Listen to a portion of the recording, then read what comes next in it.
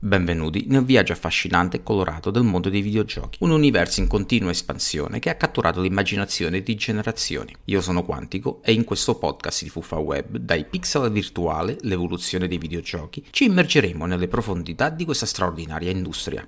Esploreremo come i videogiochi siano passati da semplici linee pixel a complesse realtà virtuali, diventando non solo una forma di intrattenimento, ma anche un mezzo di espressione artistica e culturale. Unitevi a me in questo entusiasmante viaggio attraverso la storia, l'innovazione e la magia dei videogiochi. Partiamo dagli albori degli anni 50, quando i computer occupavano intere stanze e il concetto stesso di videogioco era ancora inesplorato.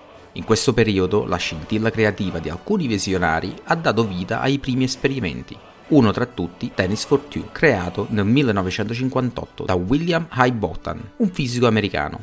Immaginate un oscilloscopio trasformato in una rudimentale console di videogioco, dove due giocatori muovevano delle linee sullo schermo per colpire una piccola blip, una rappresentazione primordiale del tennis.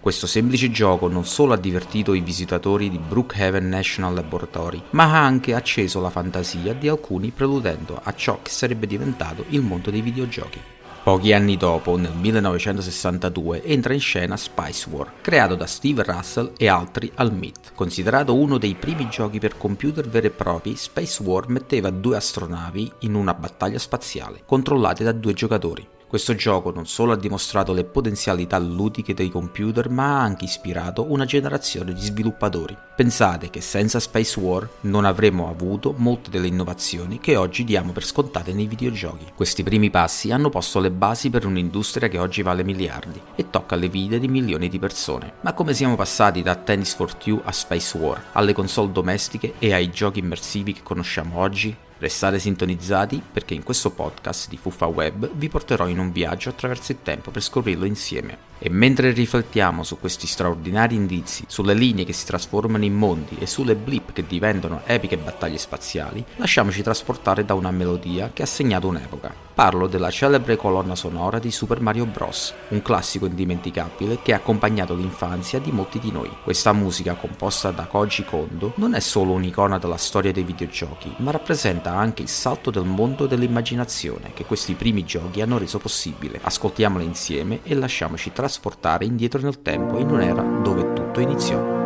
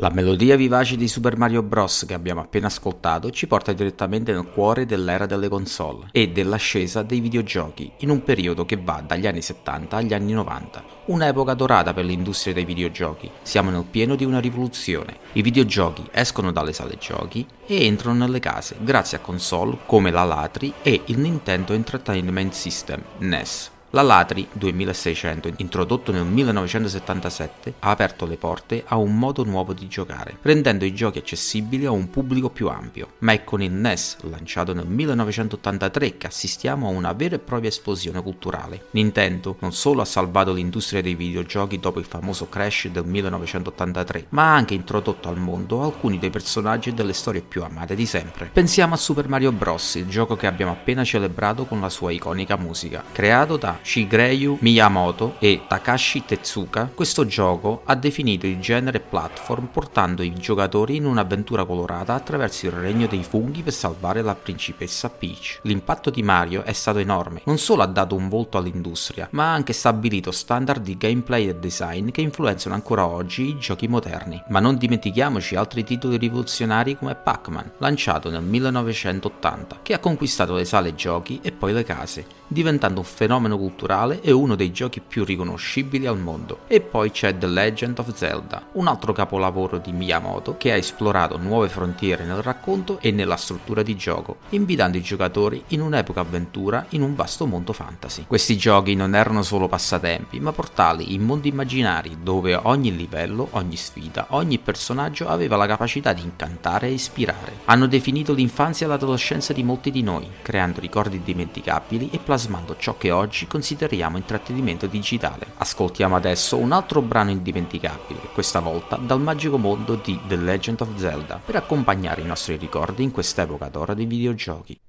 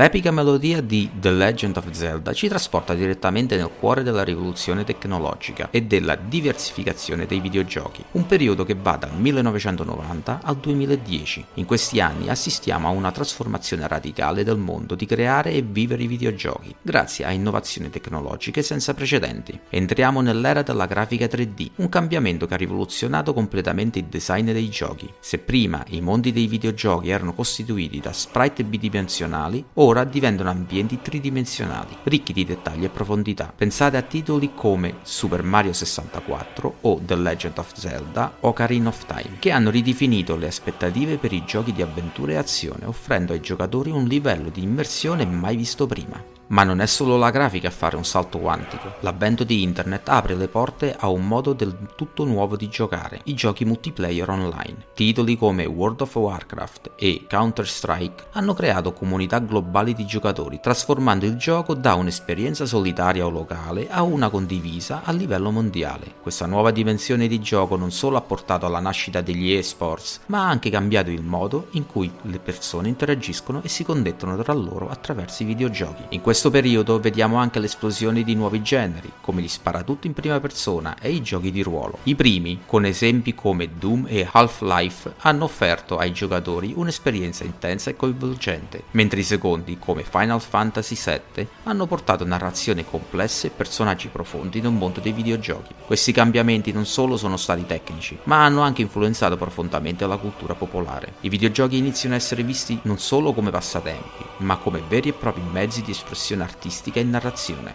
Le storie raccontate attraverso i videogiochi diventano più complesse, i personaggi più sfaccettati e le esperienze di gioco più personali e coinvolgenti. Ma ora lasciamoci ancora una volta trasportare dalla musica con un brano che ha segnato l'inizio dell'era dei giochi multiplayer online. Rimanete sintonizzati perché il viaggio attraverso la storia dei videogiochi continua.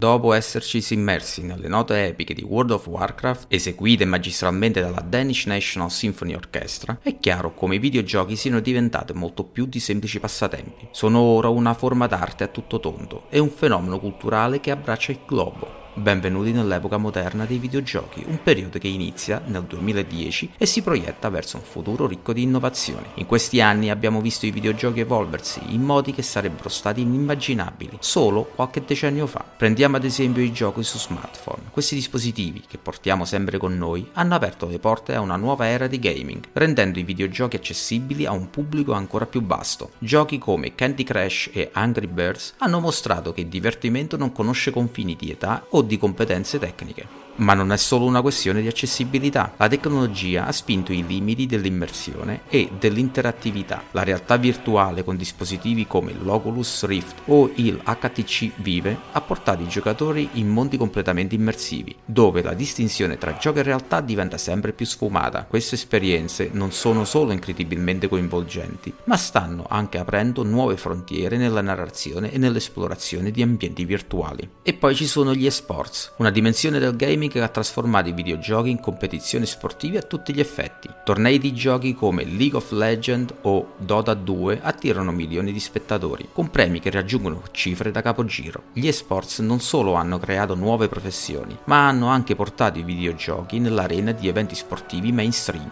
Guardando al futuro, le possibilità sembrano infinite. L'intelligenza artificiale, l'ulteriore sviluppo della realtà virtuale aumentata e le nuove forme di interattività e connessione online stanno già delineando nuovi orizzonti per l'industria del gaming. Potremo presto vedere giochi che si adattano in tempo reale alle scelte e agli stili di gioco dei giocatori, creando esperienze sempre più personalizzate e coinvolgenti. L'industria dei videogiochi non è solo cresciuta, si è trasformata in un vero e proprio ecosistema culturale, artistico e sociale. Da semplici pixel a mondi virtuali complessi, i videogiochi hanno percorso un lungo cammino e non vedo l'ora di scoprire insieme a voi, cari ascoltatori di Fuffa Web, dove ci porterà il futuro di questa straordinaria forma d'arte. E per celebrare questo viaggio incredibile, chiudiamo con un altro brano iconico che cattura lo spirito del gaming moderno.